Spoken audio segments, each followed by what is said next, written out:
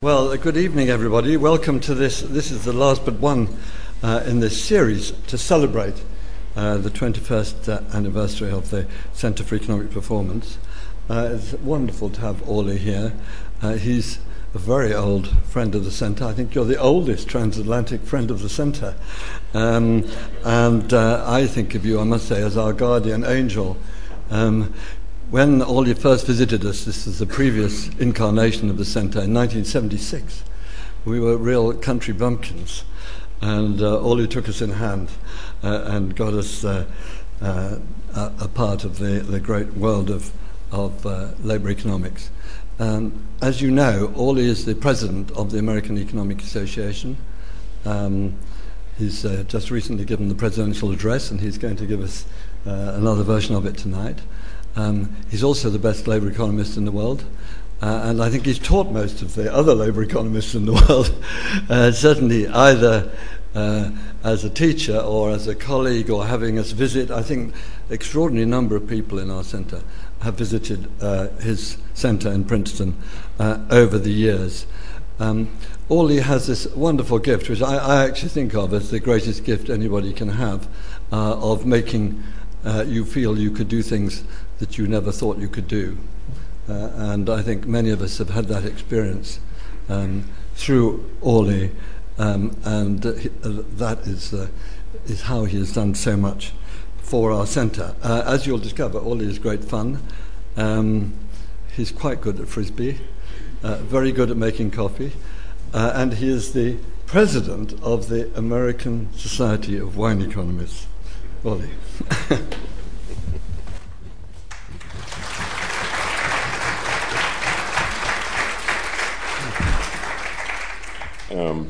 I'm going to use the lavalier, so I think he's turned it up so you can hear me. Can everybody hear all right?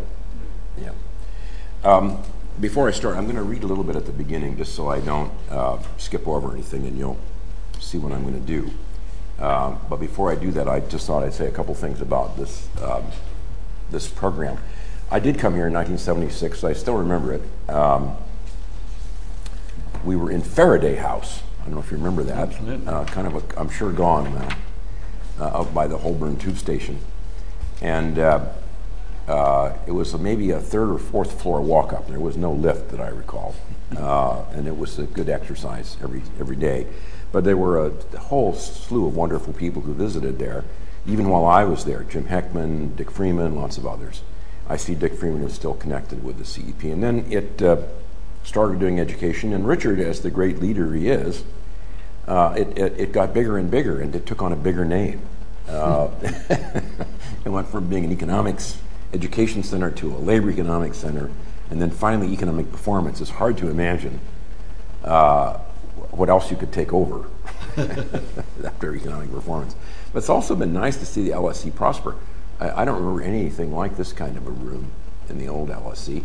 There are, as always, some good things disappear, like the Paternoster, which I never had the guts to ride over the top in it. I don't know if anybody remembers that. Oh, it's stuck over by the old building. But I used to love those things, and I've always had a great fondness. Especially, it's always a case, it's really for the people at the school. And when I was here, it was Richard and a whole, just a wonderful run of people all the way from Steve Nickel to, who I know still comes, but also Parthados Gupta. And he and I are the only ones working on Saturday usually. I see now he's Sir. Actually, everybody I knew then is either a Lord or a Sir. Lord Nick Stern and Lord Richard, and I don't know who else hasn't yet made it. I see Das Gupta is just a Sir, I gather. He's only Sir Partha. In any event, it was always a pleasure, and they were always wonderful economists, and everybody was treated with, I thought, great sensitivity.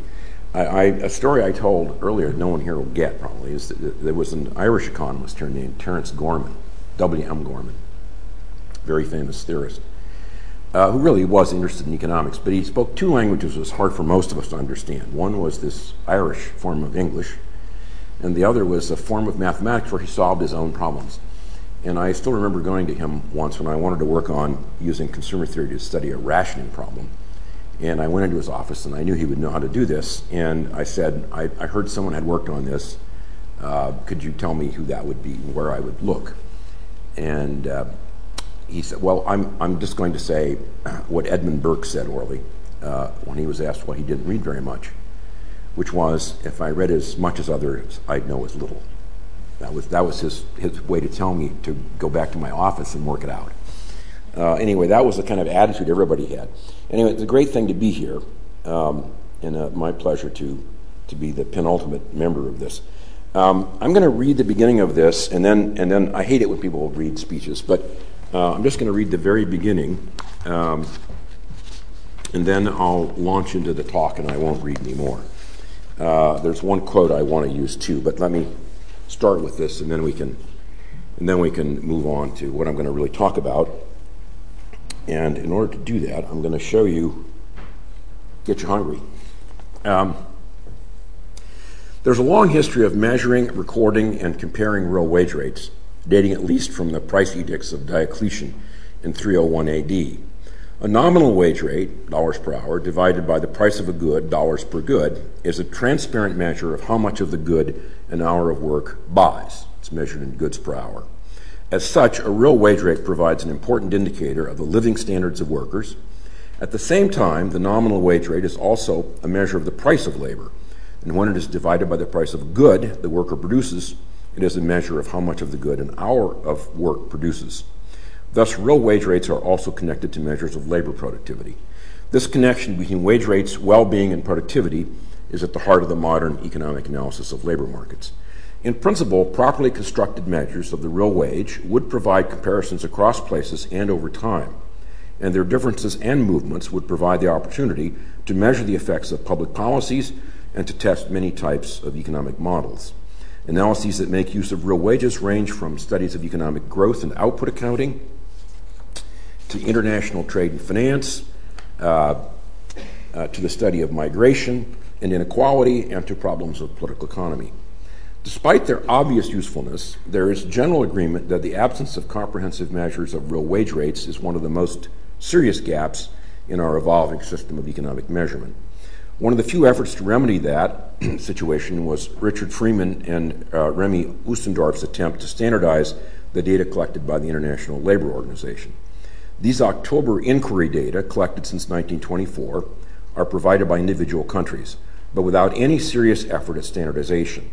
As Freeman and Oostendorp observe, quote, recorded wages are not directly comparable across countries, in the same country over time, or even among occupations in a country at a point in time, in part because countries report data from differing national sources rather than conducting special surveys to answer the ILO requests.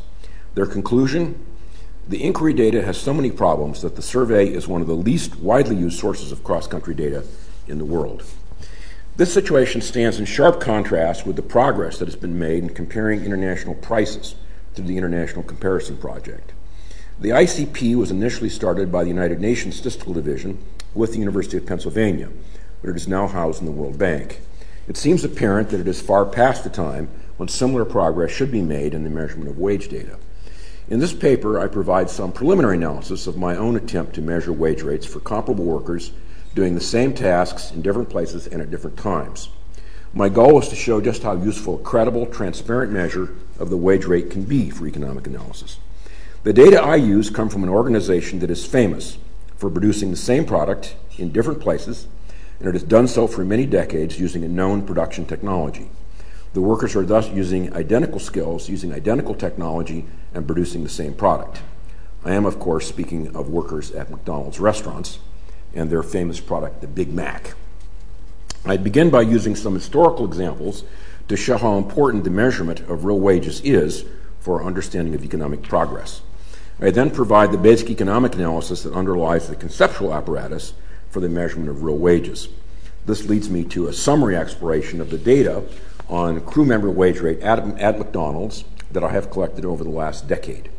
The discussion proceeds in three parts. First, I provide some detail on how the data are collected and how they compare to the data for a more limited set of countries that we have available from the ILO and the U.S. Bureau of Labor Statistics.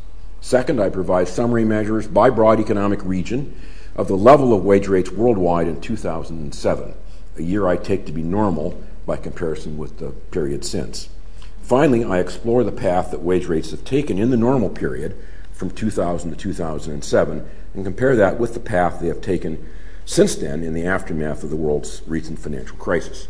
So that's the plan, and hopefully I'll get to that, and then we'll have plenty of time for questions. Let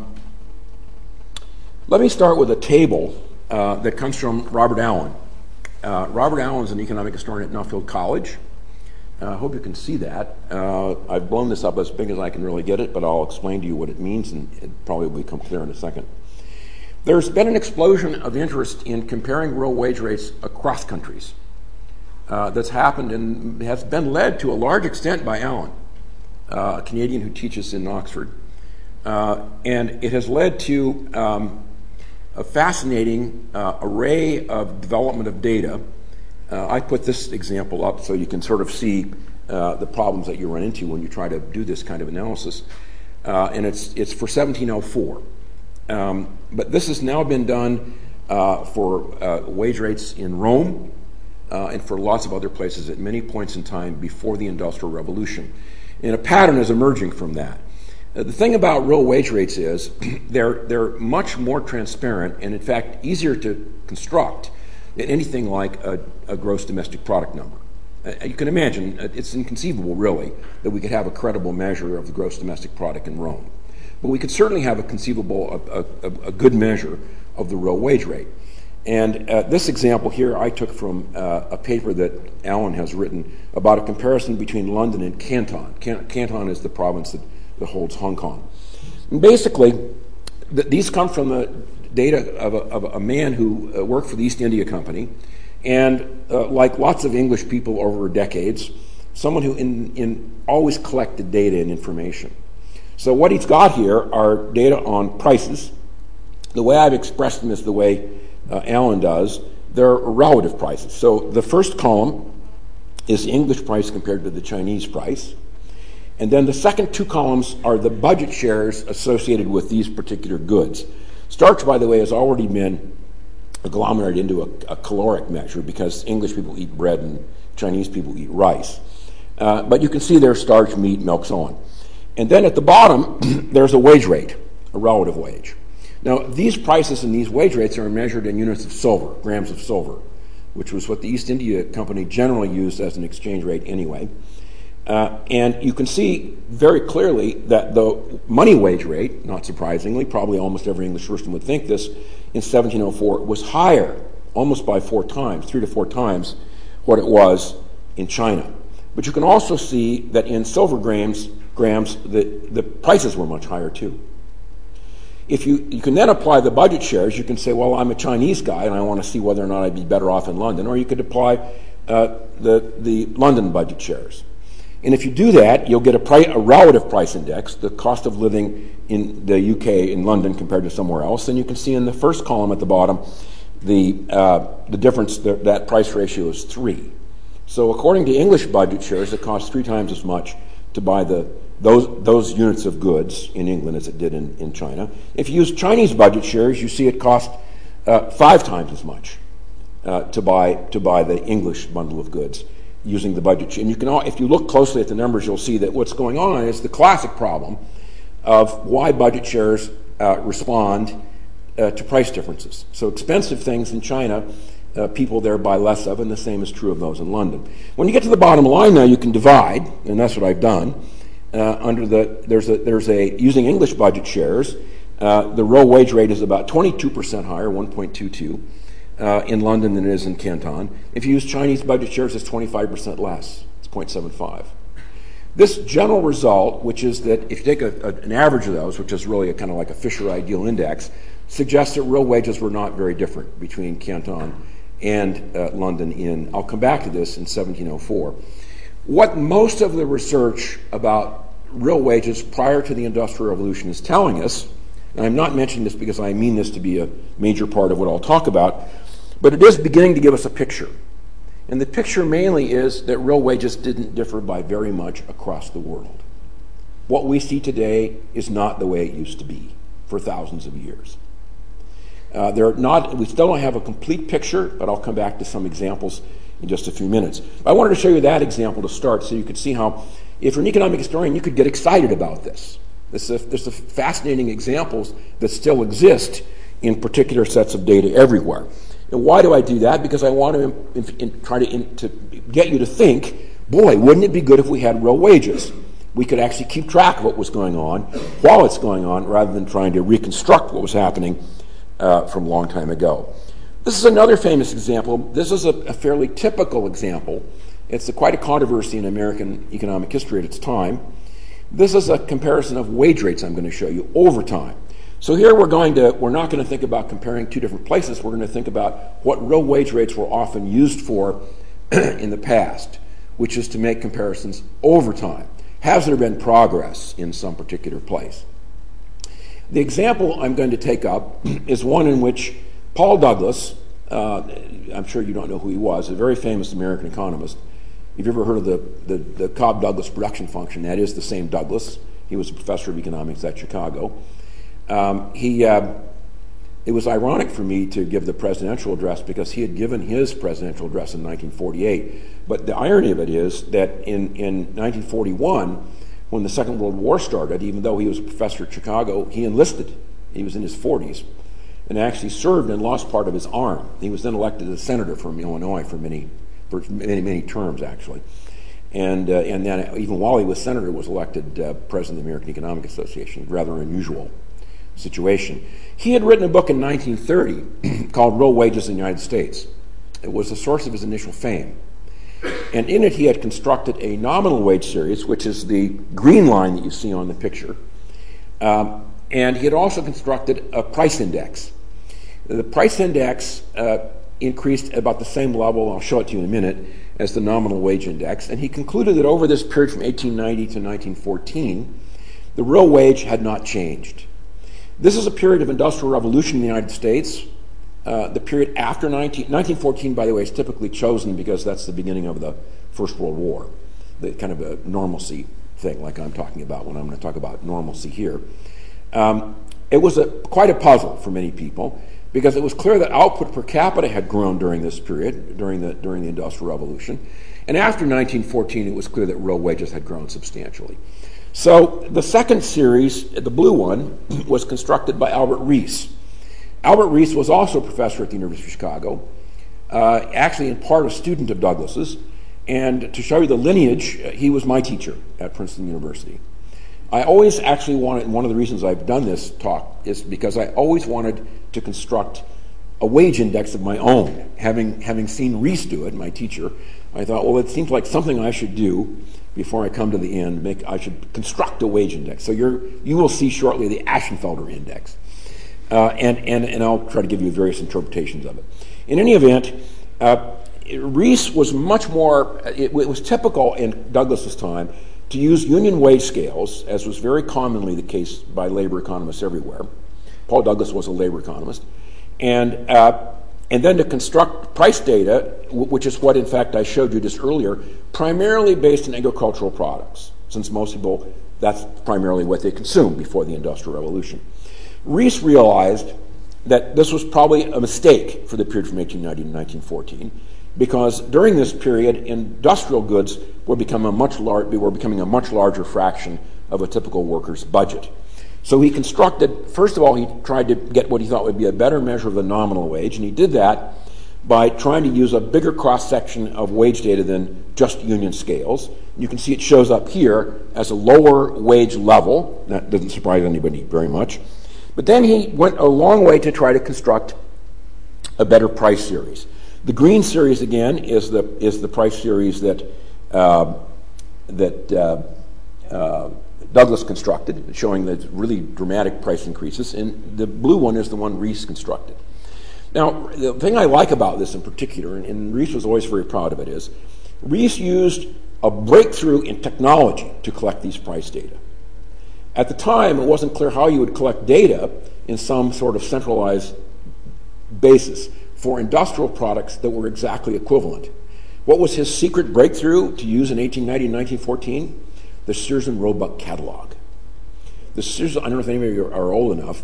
When I was a child in North Dakota, where I lived as a small child, the greatest moment occurred just before Thanksgiving when along came that we used Montgomery Ward, the Montgomery Ward catalog. just in time for me to, slobber over it all the way up until Christmas time when, please God, my parents would have sent off for something to me to have. So he was able to use these. It's really like discovering the internet as a way to measure prices. He used it to try to construct a more complete measure of a price index, which included manufactured items. And you can see what he found, basically. The blue line is the Reese Real Wage Index, and you can see it's increasing here by almost a third during this period when Douglas's line, which is on the top, doesn't increase at all. Reese had speculated there might be a reason why real wages wouldn't increase. At this period, for example, the western borders were being closed in the U.S., so that might have pressured workers into factories in the East. There were other conceivable explanations for it as well. But it turns out the simplest explanation is just to collect better data and not to use the methods that had been used in the past. Now, I'm going to show you one more slide that's related to collecting old data. But before I do that, take a look at the yellow line. This is one of the sure tip-offs that real wages had probably increased. When Reese started his study in 1890, the normal work week was 60 hours. It was basically 10 hours a day for 6 days a week. You can see by the end of this period, they've gone to half day on Saturday.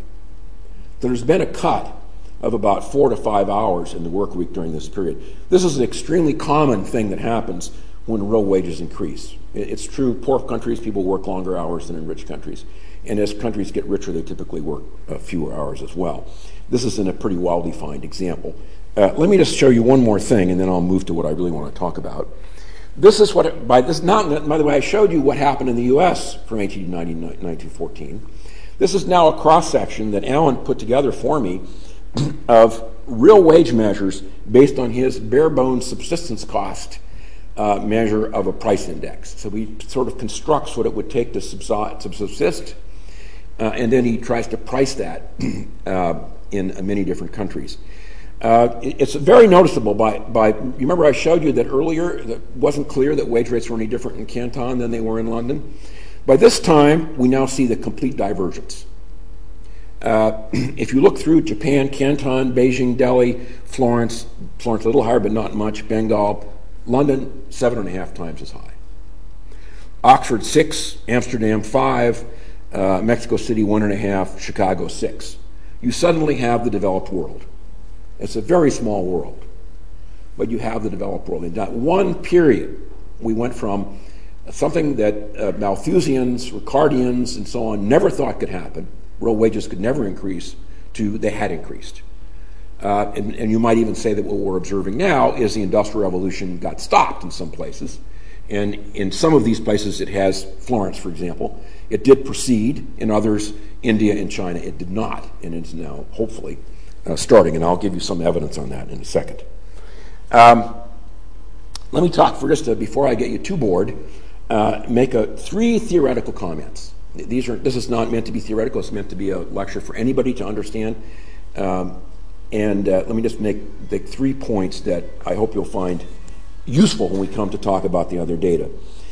You could think about the real wage rate from 2 different points of view, as I mentioned in the introduction. One is the welfare of a worker.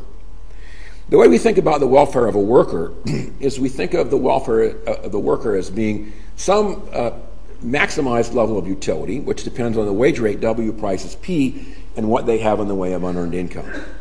If I solve that for W star, I'm going to call that function W star, this is the basis for a constant utility index number of real wages.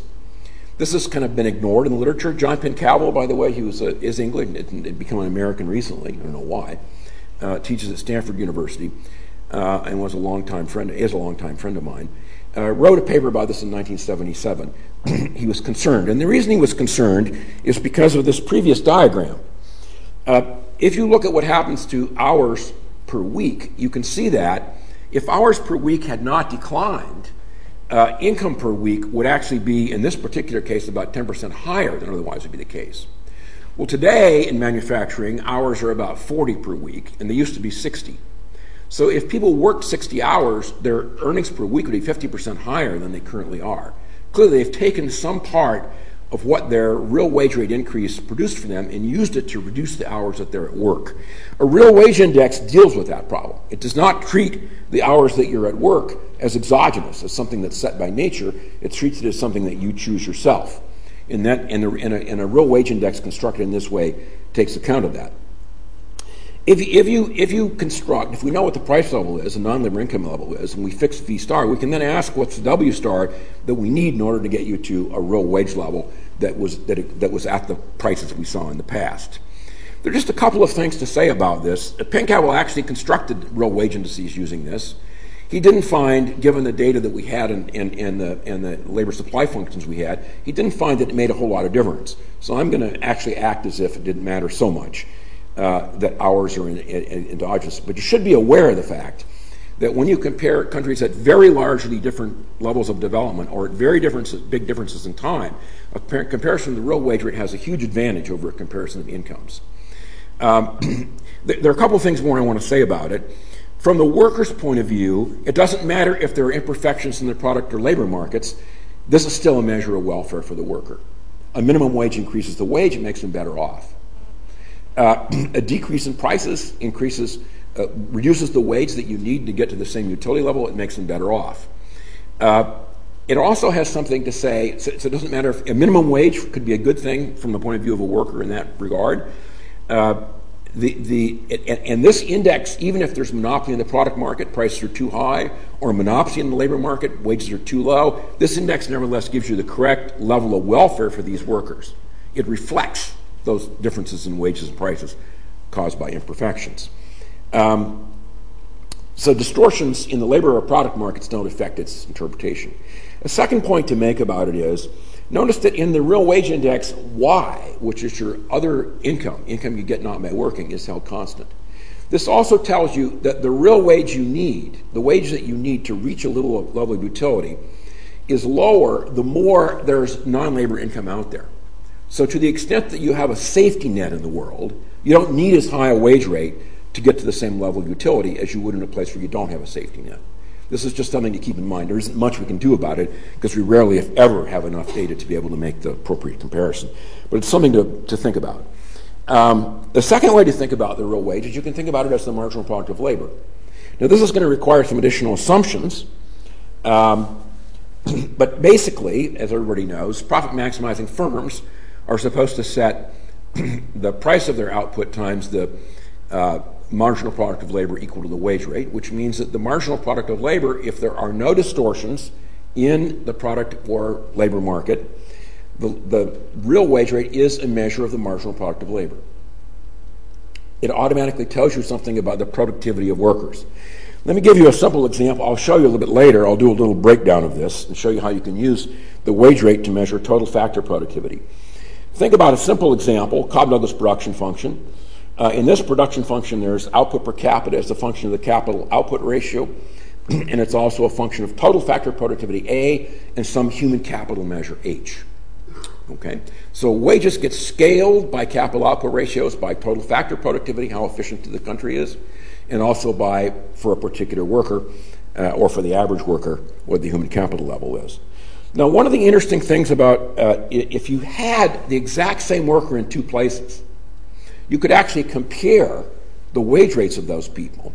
And if you took a ratio, which is what I'm going to do here, the ratio of the wage rate of the person in country 0 to the person in country I in that 0th occupation would be a measure of the total factor productivity ratio, as well as the differences in the capital output ratios. So if you adjusted the real wage rate for the capital output ratio, you actually get a measure directly of the total factor productivity in one country compared to another. I'm going to show you some measures like that. But basically, if you measure the real wage rate in a country in dollars and you compare it to the real wage rate in the U.S., to a first-order approximation, so long as the countries don't have vastly different capital output ratios, you have a measure of total factor productivity. Now, actually, in the data that most people use, there are very few differences in capital output ratios. They play a tiny role in this decomposition.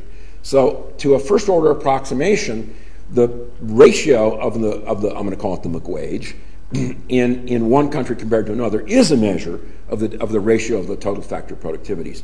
Now, notice here, however, there's a key set of assumptions. This assumes that the wage rate is not distorted. The existence of a minimum wage, for example, will change the wage structure, and so I won't be comparing the same points on that uniform structure. This always assumes here, by the way, that there's a single factor measure of human capital. I won't be doing that, so that will throw off the comparison, and I'll show you it does in some of the later examples. And of course, if there are distortions in the product or the labor market, that will throw it off too. So this requires additional assumptions, and of course the notion that firms are profit maximizing before it's useful. Now let me get to what I hope you'll find most amusing. I have one more thing I have to tell you about. The Balassa-Samuelson effect. This is a deep embarrassment for me. I'm sure everybody in this room knows what this is. I took my last international trade course, I'm a labor economist, in 1964. That was when Balassa and Samuelson published their papers on this particular topic. A simple way to put it is, it's an explanation for why you don't expect purchasing power parity to work everywhere. Another way to put it is, it's an explanation for why haircuts are cheap in India compared to London. And the way to think about it is the following. I've done this in a straightforward way, but I'm actually going to make use of this equation that's on this thing here. So it'll be a way in which you'll see it in just a second. The basic idea is this. Suppose that different countries have different productivities in the tradable sector. So now we introduce two sectors, tradable and non-tradable. The tradable sector, we will assume, and of course there are a lot of reasons this isn't true, the prices of the goods in the tradable sector have to be the same everywhere. However, the wage rates within a country, tradable and non-tradable, have to be the same everywhere too. So the wage rate in the country is really set in the tradable sector, and it has to be equal to the wage rate in the non-tradable sector. What that means is if a country is not good at exports, if it has low total factor productivity, then there'll be a low wage rate, and it will basically mean that imported goods will be expensive in the poor country and cheap in the rich country, and vice versa. Now, a simple way to think about that, and because I'm going to actually give you an example, I'm going to make an argument. This is a little far-fetched. I know some of you are going to think it's far-fetched, but you'll be surprised how accurate it looks. What I've written down here is what would be the cost function for producing a product that had Cobb-Douglas production function and that used two inputs, a non-tradable, which has price W, I've called that W0, and a tradable, which has price P, which is the same everywhere. So what happens is there's a non-tradable price, and that non-tradable price reflects differences in the production technology. That's the little A. A gives you the fraction of the A is the fraction of the total cost that's in the non-tradable sector, times what the cost is of that non-tradable good, and that's got a little subscript on it, I, and then of course times P, which is raised to the share, which is the fraction tradable. But that P, by assumption, is the same everywhere. Now, if you solve this for the row weight, now that means you have to think about two different things. There's two prices now. There's the price of tradables, that's the P, which is the same everywhere, and there's the price of non-tradables, and that varies across places. So if you look at the bottom, I've constructed for you, suppose that I construct a real wage rate, which is the one which is important for a consumer. For a consumer, what I want is the nominal wage rate divided by the price of this composite good, PN, which is something which is quasi-tradable. It's got parts of it that are tradable and parts that are not. Well, the wage rate measured W0 compared to PN, as you can see, is a concave function of the wage rate measured in tradable terms. And I'll come back to show you that by the way, you probably can guess what I'm going to call, what good I'm going to think of as that quasi-tradable. It's going to be a Big Mac. And I'll explain to that to you in a minute. Big Macs are about 50% tradable good. And I'll show you actually that what this means is, if you look at the bottom equation, W over PN is a purchasing power parity price real wage, whereas W naught over P is a real wage rate, which is measured in tradables. So now I had to introduce this because by the way, for some people this stretches. I gave this talk in Chicago, and Erwin Deaver, who I'm a great fan of, found this hard to believe. But Dan McFadden, sitting next to him, thought it was quite believable. And I'll show you some information that might convince you that the Big Mac price is not such a bad measure. It does have one huge advantage. If you can measure the real wage rate the way I've done in this bottom line, you don't need any exchange rates. Exchange rates have no role in this. So it gets rid of. So if you don't think there's purchasing power parity prices, equality everywhere, it does solve that problem. This is the good, in case anybody's never had one. Is there anybody who's never had a Big Mac? People, I think people lie. They say they've never seen a Big Mac or had one, but I think they lie. Pretty hard not to have a Big Mac sometime in your life. Anyway, this is what's sometimes called a full meal. A Big Mac, fries, and a drink. I don't eat McDonald's things very much anymore, but let me tell you how I got into this. I'll come back to that in a second. Does anybody know where this is? India. Yeah, that's India. I went to that McDonald's. The way I got interested in this project was in 1998. I was working for the McKinsey Global Institute, and we had a project in India. So I stayed in the Taj Palace like all the rest of you. Didn't eat anything or drink anything that wasn't in some 3-star hotel. As you know, you can't eat or drink anything in India. So I didn't unless it was in some fancy place. I paid a ton of money. All the water had to be filtered. Even then, I was afraid, even in the Taj Palace, to drink the water. So, of course, I brushed my teeth with bottled water.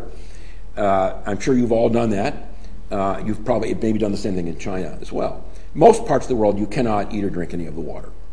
Can't drink the water, can't eat the food. So I was sitting with my good friend, and I'll show you a picture of him, Sergey Bala. There he is, in front of the McDonald's. My good friend, I said, Sergey, could you just tell me, this is 1998, what is the wage rate of an ordinary person here in India? He said, this is a subject of much discussion. So I said, well, look, do you have McDonald's?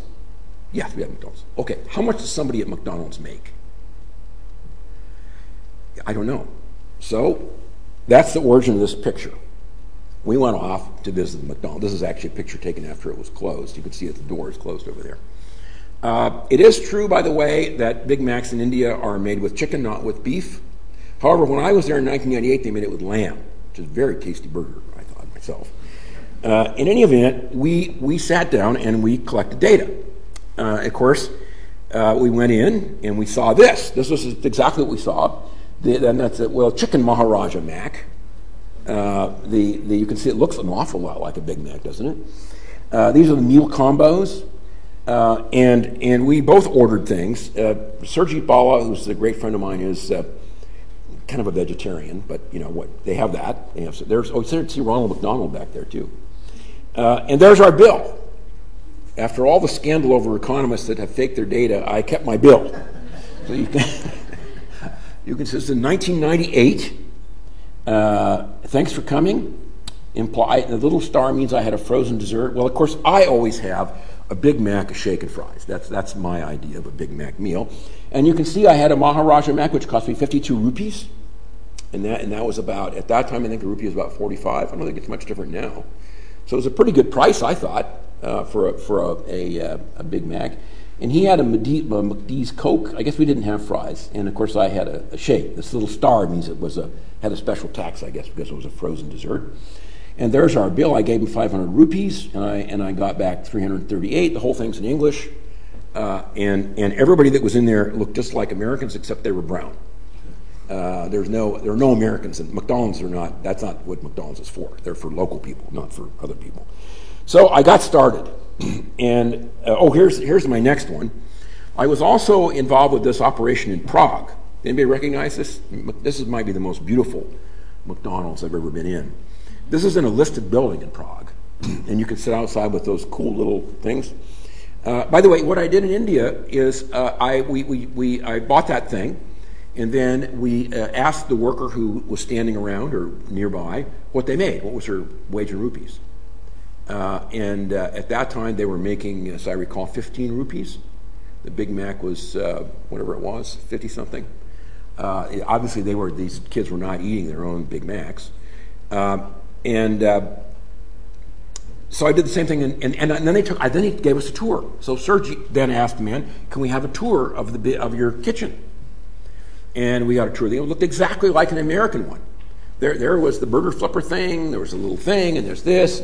So I asked, "Well, how do you do this?" In my hotel, the lights go out at 6 o'clock every night, and then the generator comes on. And he said, "Well, that's what happens here. Lights go out at 6 o'clock, and the generator comes on. They have a full generator, and they filter all the water." So I'll come back to this in a minute, but the secret of McDonald's success and why they're growing like crazy in the developing world is because they sell the most important product you can buy in those places: food safety. Food safety, that's what you're buying. You may think it tastes okay, but it's food safety. That's what it's all about. And when there's a failure, it's an enormous cost to them. So they're absolutely rigid about the way they do things. And if you don't do it their way, it's the highway. There's no other way to do it, because there's too much at stake whenever there's a food failure fraud. So there we are. That's my friend Stepan Ureta, who I've been working with on this project for 10 years. Out in front of it's still there, just the same. This picture is fairly recent. Stepan and I have been collecting data now since 1998. I started with McKinsey, the Global Institute, and you might as well look at this when I'm saying this. I started off, I wasn't sure if we could really do this, because obviously I couldn't travel. I'd been to Prague, and I'd been to Delhi. I had some idea of what wage rates look like, and it looked like everything was exactly the same in both places. The outside of the building looks prettier here, but the inside's just the same. And I think it's kind of exotic to have a cow wandering around in front of your restaurant. So I'm not actually sure which one I prefer. In any event, it was clear that I couldn't do that.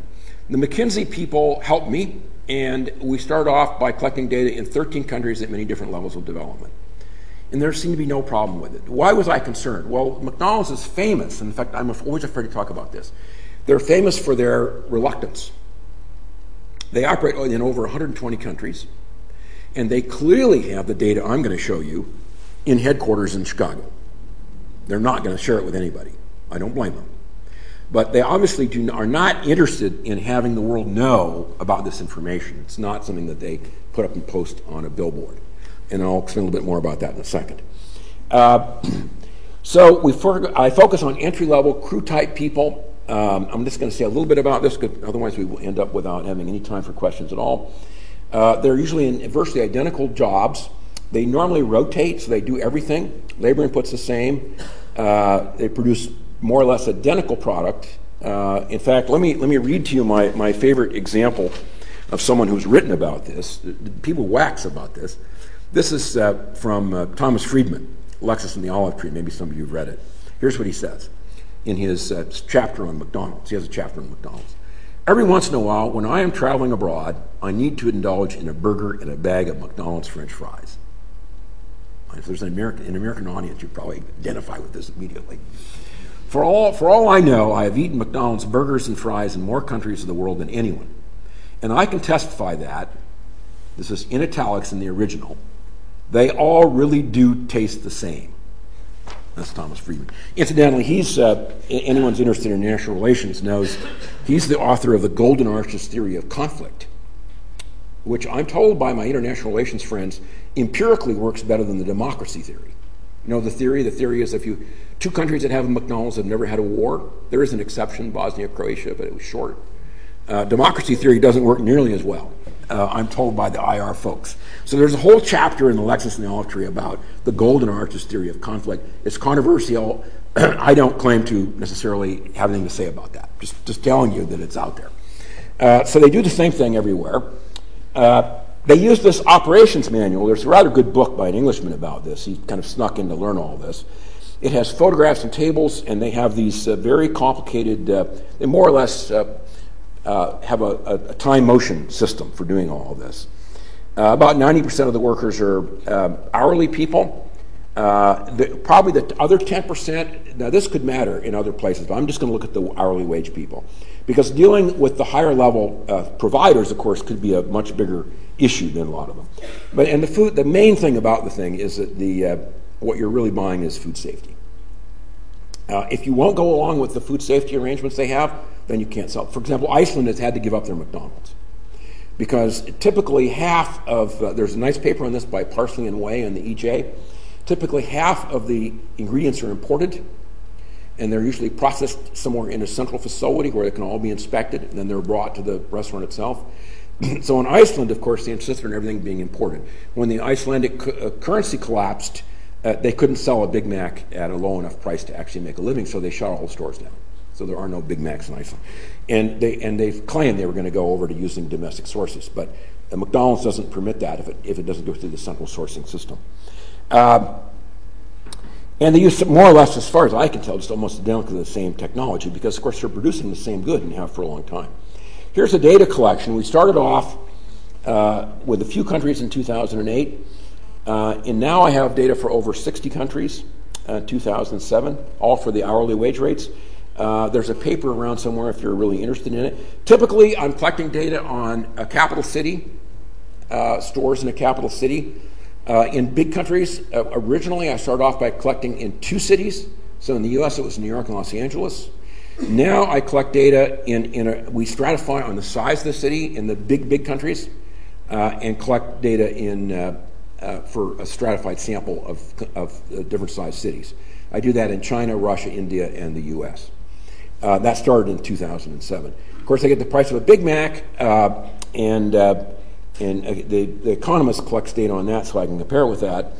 And people often ask me, what about reliability?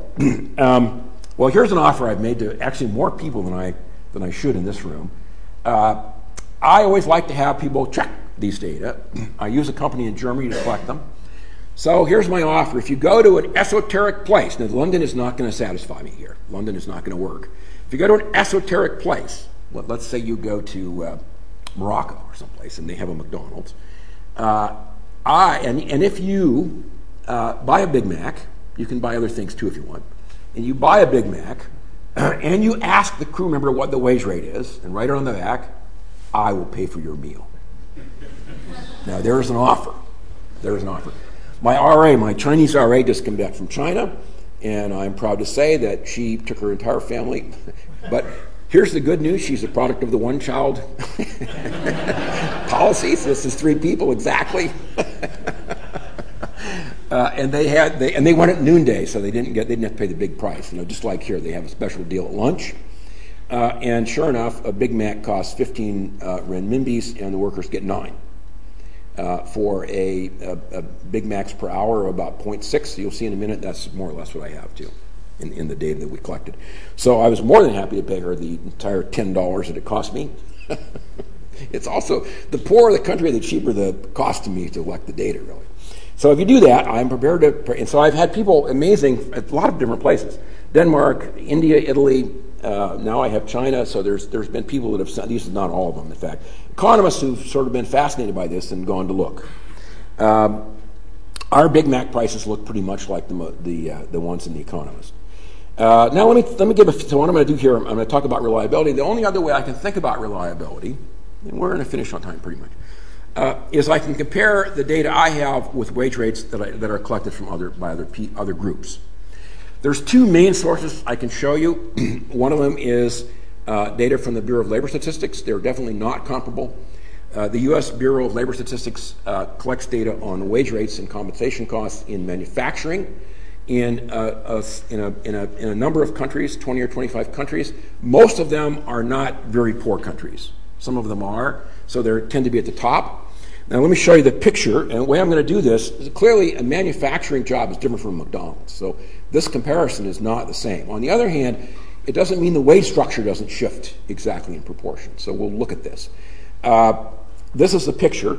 That is not a regression line. There are no regression lines. There are no regression lines at all. That's a 45-degree line.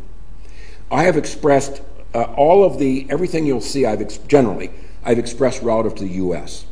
So the 0.11 on the graph, you'll see, is the U.S. That's 11 is the hourly wage. That's it should say the Big Mac hourly wage, or the McWage actually. This needs to be fixed, but anyway, I think in the paper it does. So the McWage, this is the wage rate in dollars on the bottom, and then the BLS index again. This is in 2007 at exchange rates then prevalent. So this is a measure of the wage. I guess we should think of it as in tradables because it's measured in U.S. dollars. There are a couple of things that you want to take note of because you're going to see this again. Generally speaking, the things are pretty good. Looks pretty much on the 45-degree line. The real exceptions typically are going to be when we see them, where there is a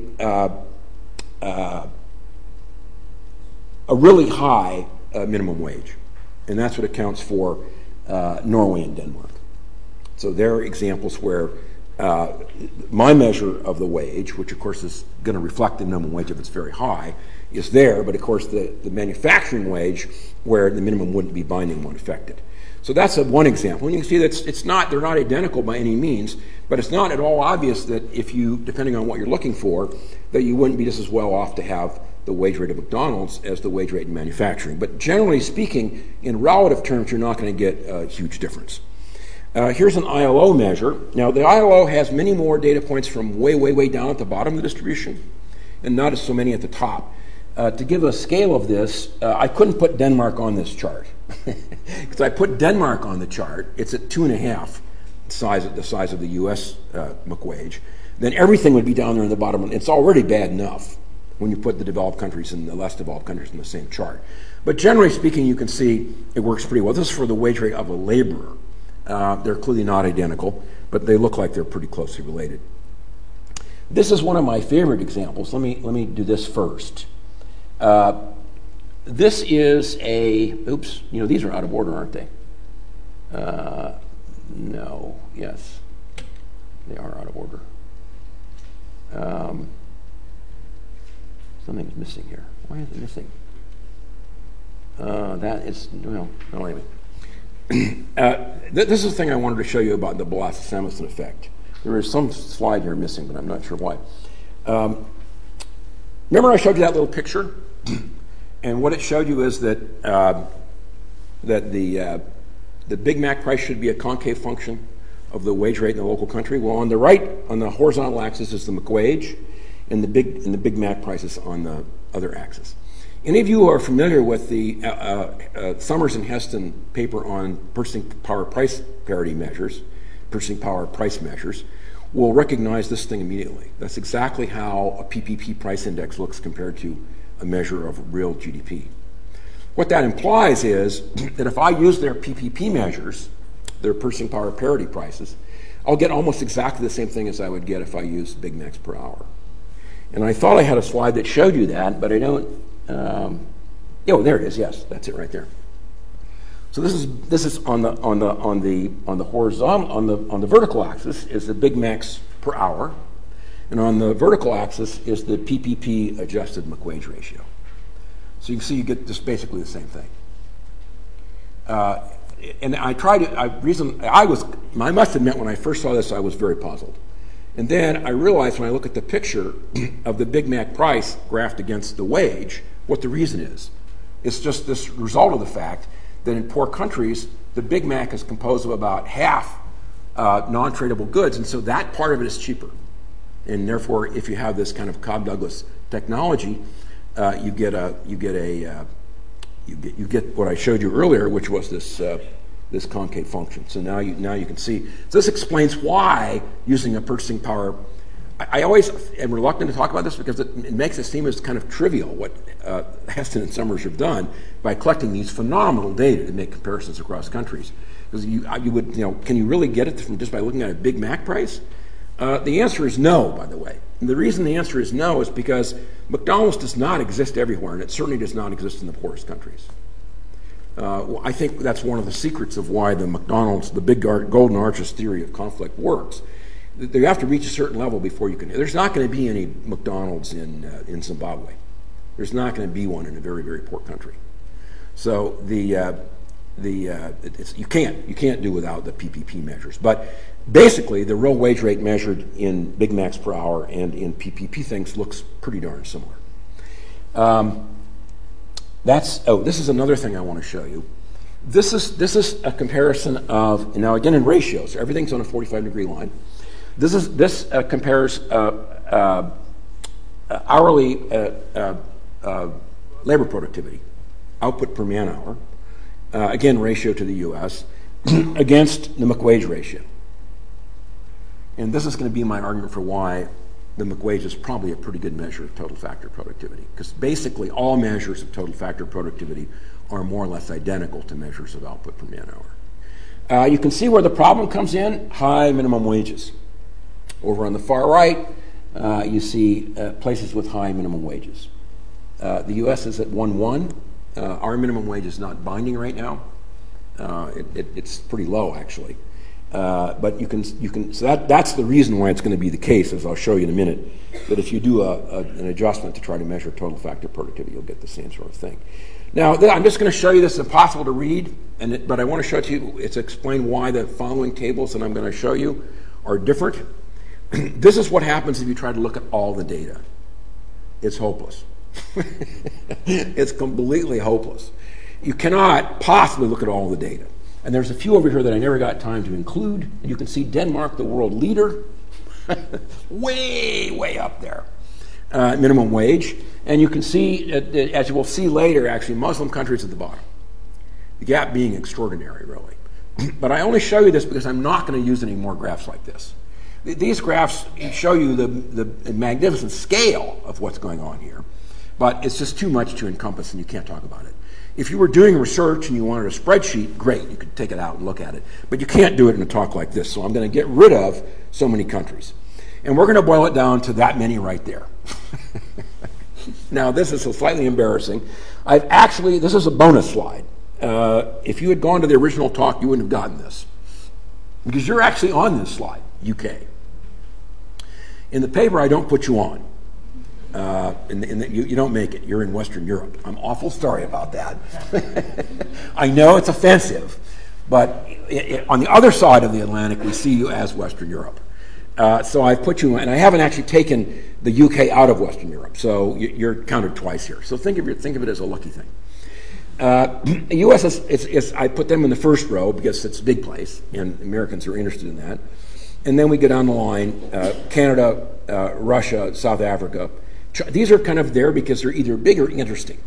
South Africa, because they're really, except for Egypt, they're primarily the only country that you can get where they have McDonald's in Africa. China, India, Japan, UK, rest of Asia. It's a good thing there's nobody from that, but you can probably guess what that is. Indonesia, etc. Eastern Europe, I hate that, and I feel bad about that too. My Czech friends are mixed right in there with the Poles. And Western Europe, which you're in too, Middle East and Latin America. So that's dollars per hour in 2007. You were high. Britain was very high. You'll see things don't look quite the same in this. We go further along. The second column is the McWage ratio. All I've done is to express the wage relative to the U.S. So in principle, this is a measure of productivity differences. Now, of course, remember the exception I made. If there's a minimum wage, that's not fair. You shouldn't do that. But if there isn't, then it's perfectly sensible. And you can see the McWage ratio for China is 0.11. For India, it's, where is India? There it is. It's 0.06, even lower. Middle East, 0.13, very, very low. So, when people wonder why are we building things in China, well, there's certainly one reason, which is wage rates are low. And these are for people, it's very important to keep in mind, doing exactly the same thing. Exactly the same thing. In the third column, I put the Big Mac price in 2007, measured again in dollars. And you can see this below the sandwich limit. There's certainly not equality of Big Mac prices. That's just nonsense. Although you can see if you go to the developed countries, it doesn't look so different. And then on the far right, I give you Big Macs per hour. So in principle, if you bought all the arguments I gave you before, my theoretical points, the McWage ratio is a measure of productivity relative to the U.S., and Big Macs per hour is a measure of how well off consumers are relative to the U.S. Oh, no, not relative to the U.S. That's actually in real. That's Big Macs per hour. So, and you can see some lessons here. First, in the developed countries, Big Macs per hour is 2 to 3. When someone tells me what a Big Mac is in a developed country, I can more or less guess what the wage is going to be. They tell me $3. I'd say the wage rate's somewhere between 6 and 9. So that's in labor economics. That's actually pretty good. We're not chemists. We aren't down to that level. You can also see that there's a group of extremely poor countries. China, by the way, does pretty well on this thing. Notice now the Big Macs per hour, of course, is going to be uplifted because remember it's a concave function of that thing that's in the second column. So this raises the Big Macs per hour is going to be bigger relative to the U.S. than is the case of the McWage ratio of the McWage itself. So you can see China is like maybe a quarter Big Macs per hour, about a quarter of the U.S. You can see India is lower, 0.35 or so. Japan's at 3. At that time, they were the highest. Western Europe, 2.2. Eastern Europe is lower. So that's kind of the picture. There's basically, I read it, the developed countries aren't very different. People are getting 2 to 3. At this low level of the wage distribution, they're getting 2 to 3 Big Macs per hour. There's a bunch of countries that are more like a level which is a third to a half of a Big Mac per hour. And there are some countries that are even lower than that. So there's kind of a set of categories, and that gives you sort of the benchmark in 2007 from where we start. Let's see what happened. I want to show you total factor product. Okay, so this is now what I've done here is to assume that capital output ratios are the same in all countries. That is not true, but it makes an adjustment even in a large country case of about maybe 25% change in what the ratio would be. So it's not going to make a huge difference to what I'm doing right here. The reason is because poor countries don't have much capital, but they don't have much output either. So actually both of them are much lower. Now this is a hypothetical TFP that's based on output per capita. What I've done there is to take output per capita and then to divide it by an index of human capital to try to construct that total factor productivity index. What I've used is something that Chad Jones and Bob Hall invented, which is based on schooling levels. And it's like a Mincer returns to schooling function. So that's what's in the first column, again relative to the US. And then in the second column, I have what came out of the previous table, the hypothetical total factor productivity based on the McWage. And you can see for many of the countries, it looks pretty good. You're not going to get a very big difference. For the poor countries, like China, for example, the output per capita measure is much higher than my measure. Which one's right? Who knows? Same thing with another poor country like the Middle East, same way. But for many of the others like Japan, it's dead on. South Africa, it's pretty close. Russia, it's dead on. So you can see it's actually not a bad way, now that you can walk anywhere you go in the world, just get a Big Mac, find out how much the people make, and divide one by the other, and you've got a measure of how well off the people are in that country, and then convert it into dollars, find out what it is in the U.S., and you've got a measure of total factor productivity relative to the U.S. And here's the good news, I'll pay for it if you go to a really exotic place. So you'll actually have a measure, you'll have some fun with it. So let me get this over with now, we're just about done. That's a comparison of the two total, just a graph of the total factor. Now let me talk a little bit about growth. I'm very sorry to say Western Europe disappears from this table, although the UK is here. The reason Western Europe disappears is because the aggregation that I used of a bunch of European countries, I didn't collect data on in the year 2000. So it's hard for me to construct something that's even closely approximates what in that original table would be Western Europe. I'll come back to that in a minute. Now this table is a little bit more complicated to read, but it's not very hard. The McWage ratio here is nothing to do with the US.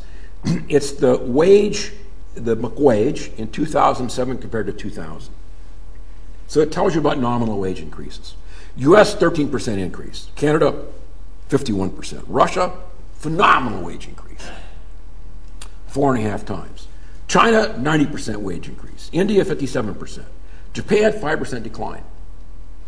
UK, 51% increase. What I've done in the second one is to compare the wage increase in the country in question to the US. And you can see that except for Japan, everybody had higher nominal wage increases than the US. And then I've put the Big Mac price ratio, which is what you need to compare in the third column with the first. Because, of course, nominal wages did go up by 13% in the US, but the Big Mac price went up by 21%. So the Big Mac per hour ratio actually went down by 7% in that period. Same thing for Canada. Phenomenal increase for Russia. As many of you probably are aware, this is a very poor time to use for this because the Russians had just gone through their gigantic financial crisis. This undoubtedly represents in part a recovery back to something like normal. But take a look at China and India. These are fascinating. That's a 60% increase, during which time the UK has a 16% increase, and the Indians have a 53% increase. Now, I mention this because there have always been questions about Chinese GDP figures. I mean, I have friends who believe that no communist country ever has produced GDP figures anybody should ever even look at. So you can argue about that. Is that true or not true? I don't know. People use them all the time. But it's pretty clear. This is about a 9% per hour increase in real wages per year. It's a phenomenal increase. It's Industrial Revolution level. India is a little lower, about 8% during this period. Japan, totally stagnant. U.S. and Canada declining. Russia, a huge increase. UK up a little bit. But I imagine the minimum wage has something to do with that. So we should maybe leave that alone for a moment. But anyway, it's a bonus slide because that won't be in the paper, actually. Here are some pictures. This is the percentage growth in the McWage in these various countries. You can see Russia, this gigantic increase. China, India, pretty large. And Japan, negative. And there's the percentage increase in Big Mac prices, which you can see again mirrors what I just told you. There's increases in China and Russia, but of course they're not as big as the nominal wage increases. And so these are the real wage increases measured in these Big Mac prices. The attraction of doing this, I mean, I can, if you like, you can see where the problem is. If you look at that, that's supposed to be, if there were no inflation in the world, a measure of what happened to productivity growth in the country.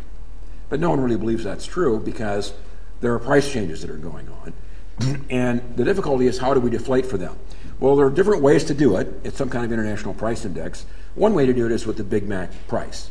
And doing that, you get that number right there. So we're just about, I'm a little bit over, but we're almost done. Now we have the financial crisis. Now we're back. Europe comes back to life, as does the UK. This is bad news all around. Yes, if you look at the first column, everywhere except the UK, there's been increases in wages. Big Mac prices have gone up everywhere. Big Macs per hour have generally not gone up anywhere, with a couple of exceptions, and the exceptions are China and Russia. China at a slower rate, 6% a year instead of 9%, but still growing. All the other countries are either zip or declining. So this has been a period when it looks as if wages are growing, but it's pretty clear if you use this kind of a price index, they aren't. Is this the price index to really use? I don't know. I know that I have everybody. Funny, when I first gave this talk, one of my colleagues said, I don't know, maybe it is the one to use. In the U.S., for example, 45% of our price index is all imputed. We don't actually measure any prices for most of it. All housing is done by imputed rents. There's no one actually collecting any data on prices except on the rents, and nobody lives in rental occupied housing, but that's how we impute the price. So I don't know, I'm not a person who wants to defend this as being correct, but I think it's almost certainly the case that real wages have stagnated in most of the world during the last 4 years, and there are just a couple of exceptions, and they're the ones everybody sort of knows about, Russia and China. There's a picture. These are percentage growth in McWages over this period. There's the percentage growth in prices, and there's the percentage growth in Big Macs per hour, and you can see basically most places are at zero. So that's as much as I really have to say. There's a couple messages I hope you'll take away. One, it's not so difficult to do credible measurement of things people think is difficult. It doesn't require a gigantic organization. Obviously, there are some disadvantages of the method I've used. One is minimum wages distort wage structures, especially in the developed countries, so that causes problems.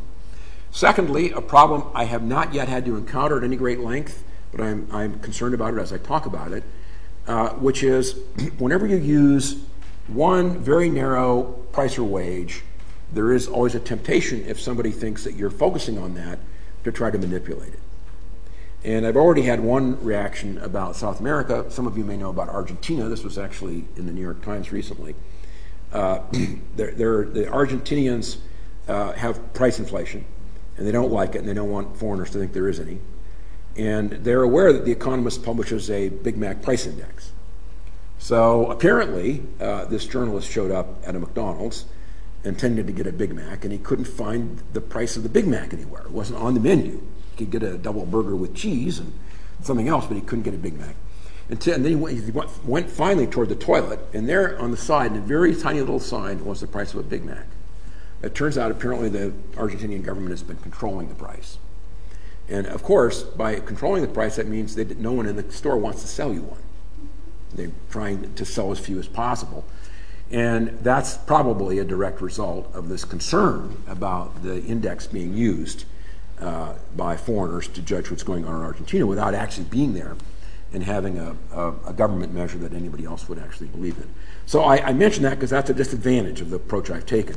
I've taken a measure already to try to collect, you can see the attraction here, if you can find an international diversified enterprise that operates the same way everywhere, and if you can get data on it, that's the other problem, then there are other potentially enterprises you could study. And I have one or two up my sleeve, so to speak, that I'm not going to talk about so that I'll be able to have them as something alternative. So that's the one message, which is you have to be careful. And the second message is, I really hope, we're observing a very special time in the world history. It's a special time because it looks like some countries that have not gone through the Industrial Revolution are going through it. The last time we went through the Industrial Revolution, very few people documented what went on. We don't really know what happened. We still argue about it in many places. Wouldn't it be good if this time we took the trouble to find out what's going on and to try to organize some method for collecting data on real wage rates that was more universal than what poor Orley Ashenfelter had to do, and that could be implemented in the same way as the ICP project on purchasing power prices. So that's my mission to the gods. Thank you very much.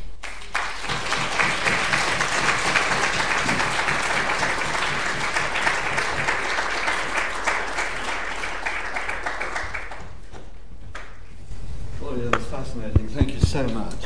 You going to sit down? Well, I think now I should. No, I didn't think there'd be a chair here. Right. So, who would like to start off interrogating Orley? Yes.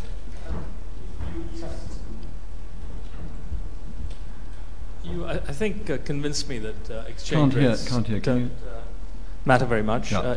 I think you convinced me that exchange rates are not all that relevant, with the exception of Table 3, where I think that they may be in effect if you're converting everything into dollars at current exchange rates, that you may be distorting the comparison. I just looked at it, and that was a time when I think sterling was strong, which may be the reason why you've got the effect in the UK. Yep. So do you have a comment on that? Yeah. That's a brilliant comment, by the way. Absolutely right. Exchange rates are annoying if you're a labor economist. I mean, they really shouldn't move if they don't reflect tradable goods prices. That's what I want them to do. And you're absolutely right. Every international economist knows that's not always true. The big attraction of the Big Macs per hour is it's immune to that. That's there's no exchange rates involved in that. Each thing is measured in the exact same units. So each one has a disadvantage. I'm almost certain that you're correct, that's why it shows a decline, because it's showing the decline. Really, all it is an appreciation of the dollar relative to sterling. The thing is, from the theoretical point of view, if exchange rates were right all the time, then the McWage measured in some price, in some currency, would be a measure of the tradable goods, the wage rate that was appropriate, deflated by the tradable goods price. So here's the problem that everybody struggles with, which is that other monetary factors seem to impinge upon doing this. So I completely agree. And therefore, it's worth taking every one of them. You knew enough to realize that the UK had strong sterling at that point. And so it requires a little bit of care when you try to interpret them.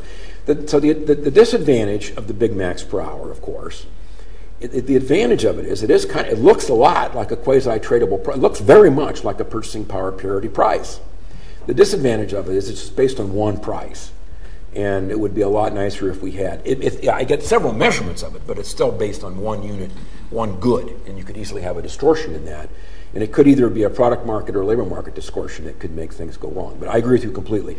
That's the frustration we dealt with in everything I've dealt with there in changes. It's always the frustration was, how much attention do I pay to exchange rates? There are other ways to do it. I thought about some of them.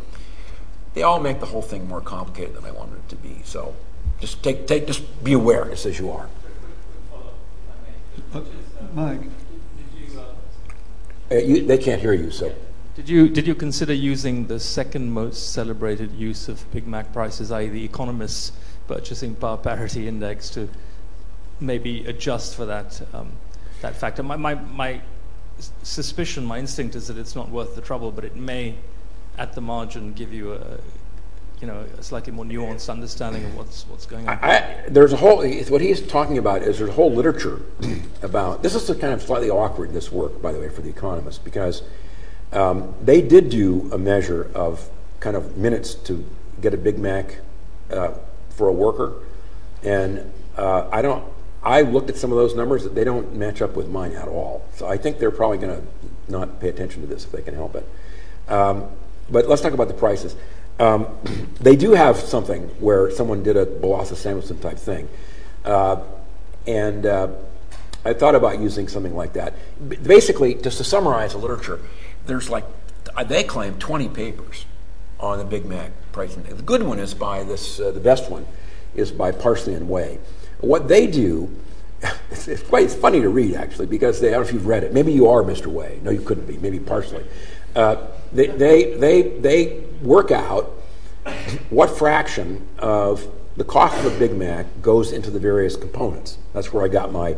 So I fit that by regression to 0.6. They get about 50% by direct observation of it as labor costs. And then they do a purchasing power parity price measurement thing on the components of it.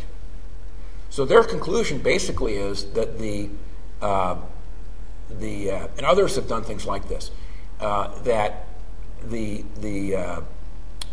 non-tradable part, the wage, is the part that doesn't adjust quickly to exchange rate changes, but the parts that go into the McDonald, to the burger, that are tradable do adjust pretty quickly. That's their more or less conclusion. And then there are other papers that do something like what you're suggesting, which is if you use the Big Mac price index, and then what you could do, another way to account for this Bolasa-Samuelson effect is to take out a fixed effect, run a panel data analysis, take out a fixed effect, and then use deviations around that. So I could do something like that, but it just, that's not, that doesn't, I'm the man who's supposed to be credible and transparent. and there's not a regression in this paper except that one that has that little curvilinear fit. And that's the exact same regression that's in the Summers and Heston paper. So I felt, okay, if I figured if they could do it, I could do it too. Anyway, those are very good comments. Thank you for making them. You know more about this than most people in this room, probably even including me. Thanks very much for such an interesting talk. Just to make your life more complicated, I'd also like to threaten your waistline, and that's to mention Whoppers and Burger King. In other words, competition and changes in competition over time as possibly affecting the price of a Big Mac. I think there are some things like there are two things we'll do when we do more work. By the way, these data will be available. They'll be in the Pinworld table actually in due course. So they will be available for people. There have been, people have used these kind of data to study whether democracy is associated with higher wages, and there are a lot of trade models that like this well-known Eaton and Cordham calibrated model. It pumps out a measure of total factor productivity. This could be used actually to calibrate that kind of model. So there are a lot of things you could do with this. There are two things, though, that go to the product and labor market. Those are good points. One is, there's the minimum wage, of course, and that we can actually figure out. I mean, we can try to get data on it. It's not as simple as you think. In the U.S., it's simple because we have a federal minimum, but it's not so simple because we also have state minimums that are sometimes higher. So it's quite an annoying thing when you start to look at how you deal with the wage distortion at the minimum wage level. The product market thing is really interesting. I think there is something to that. I mean, generally speaking, people imagine that there's free entry by all of these operations into these countries, in which case, you're probably going to be thinking there's competition everywhere. But that's not really true, as you're probably aware. There are licensing arrangements by which some of these, like basically McDonald's got into Russia long before anybody else. I love looking at the data on China, for example, because it looks just like a real free market operation.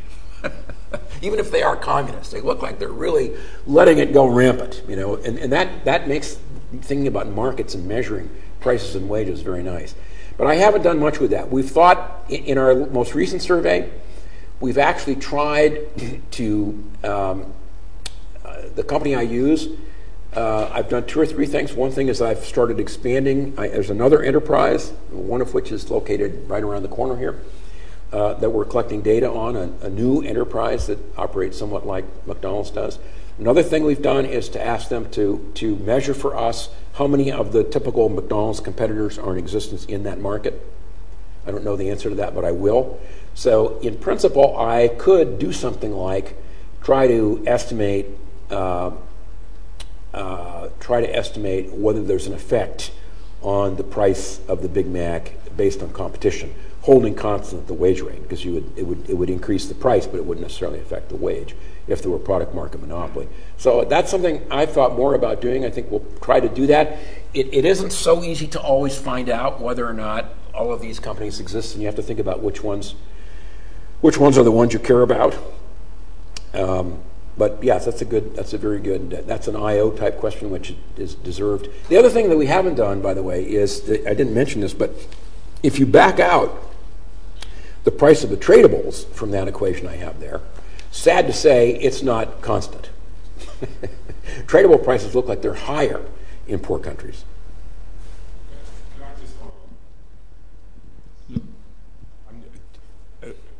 Then one of the points you made at the start becomes very interesting, which is about what actually is McDonald's or what is a Big Mac, and is it selling safety rather than the product? I was thinking of Yum Foods, sort of KFC and Pizza Hut in China, which is, I think, probably doing better than McDonald's. So the competition may be much broader than Burger King. Now that's a good interesting question. I haven't been to China to look at this. My RA came back. The way she sees it as, people tell me, for example, that when McDonald's first, by the way, I should say McDonald's is very successful in China. Let me start with that. They have 50,000. They had 50,000 workers at the end of last year. They expect to have 50,000 more at the end of this year. And most projections have them at probably having more than 1 million. If you can, I mean, it's a huge country.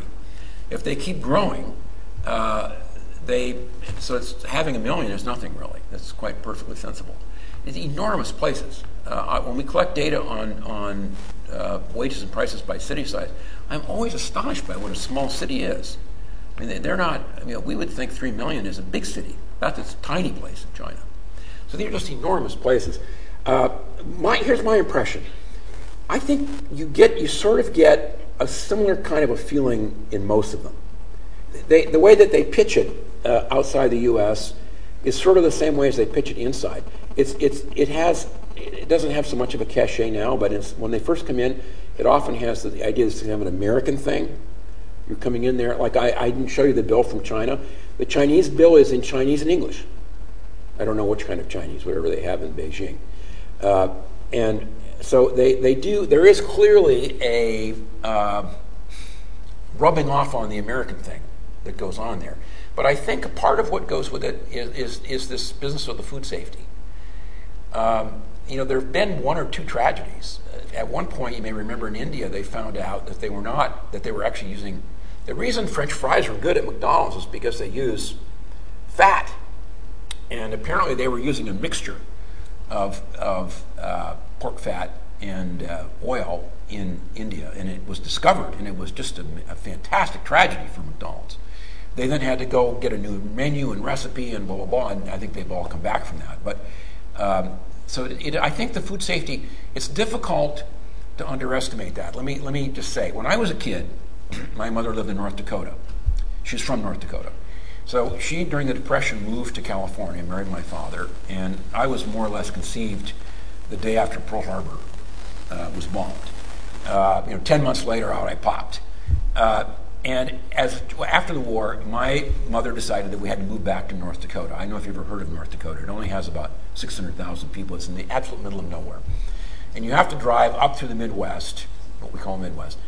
And I'll never forget the first night we stopped in some place like Yuma, Arizona.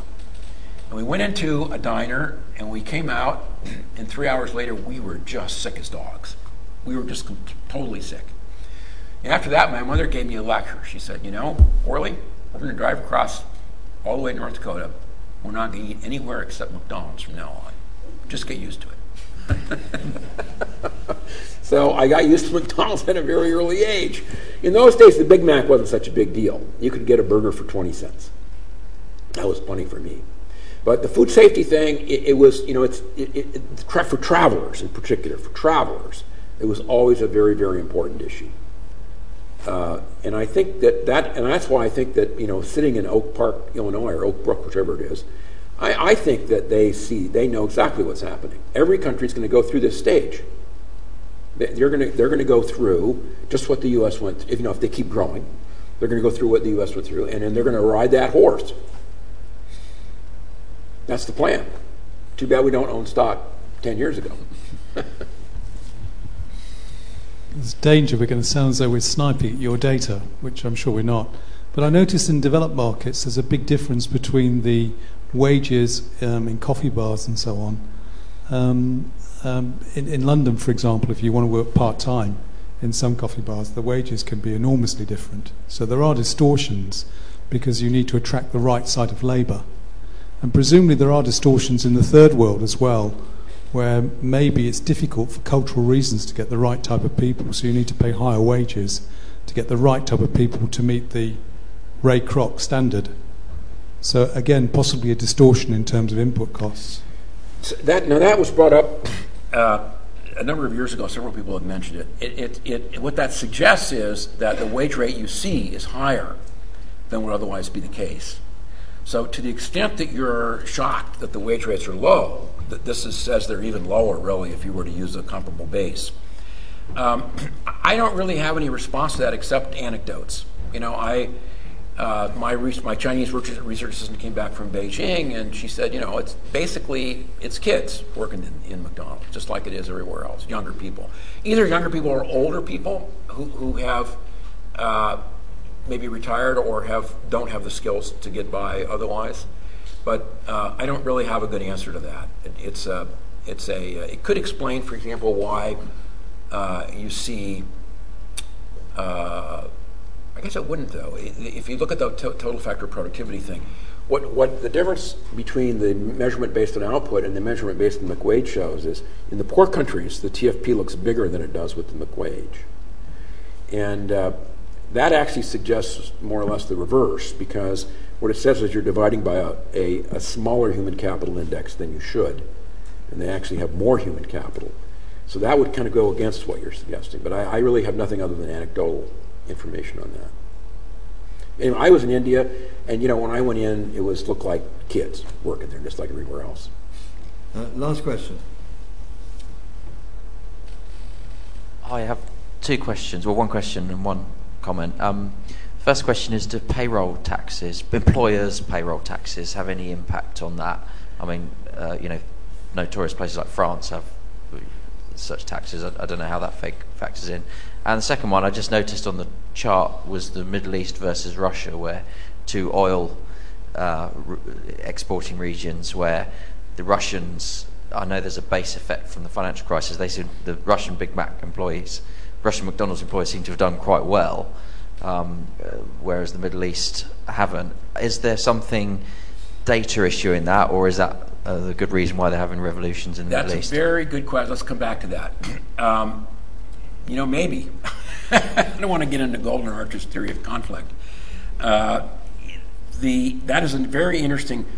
I tried, when I first started, I really wanted to collect data in some Muslim countries. But it's easy to collect. Indonesia is straightforward, and that's a Muslim country. I wanted to collect data in the Middle East. It is really pretty difficult to do. Egypt, you can sort of do. I don't know what's happened in Egypt, actually, in the more recent period. But most of Pakistan is easy, too. Pakistan is very easy. In fact, one of the most interesting comparisons is between Pakistan and India. And Pakistan is much lower than India. I would think they ought to think about, do like the other guy does, whatever he's doing. But the other countries that I was interested in, Saudi Arabia, Dubai, etc., these are really difficult to interpret, even though we have collected some data from them. They're difficult because they usually bring all the workers in from outside. They put them up in dormitories and the like, and they pay them on a monthly basis. So it's extremely, I would say that they have McDonald's, but in a way they're a little bit like the poor African countries that don't have it. There's a certain, what people don't appreciate is, until you reach a certain level, you can't actually have a McDonald's. You have to be able to support the price of something that requires, in a very poor country, power generation and water filtration. Because you have to really we take this all for granted in London. You can, whether you like it or not, you can drink the water. And electricity doesn't go off at 6 o'clock. But in most countries, you can't take that for granted. So McDonald's has to cope with that, and they have to be up to the point where they can charge enough that they can cover those costs that they would normally not have to cover in a place like Western Europe.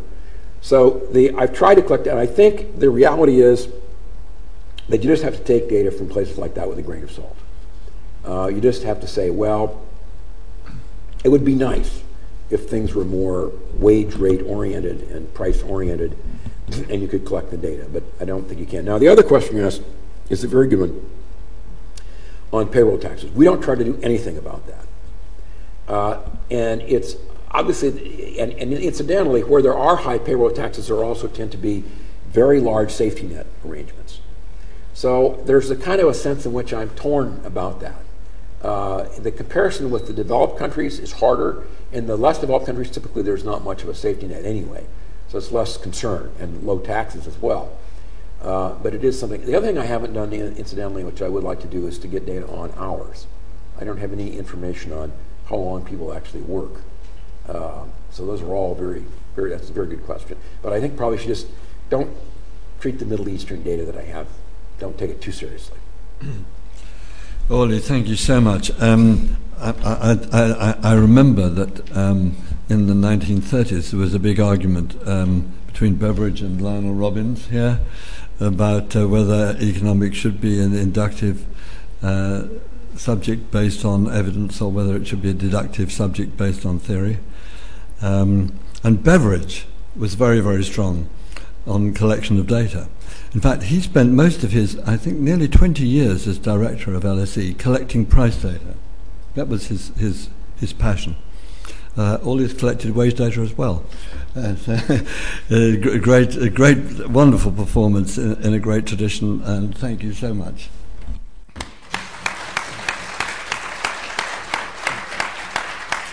It's really interesting.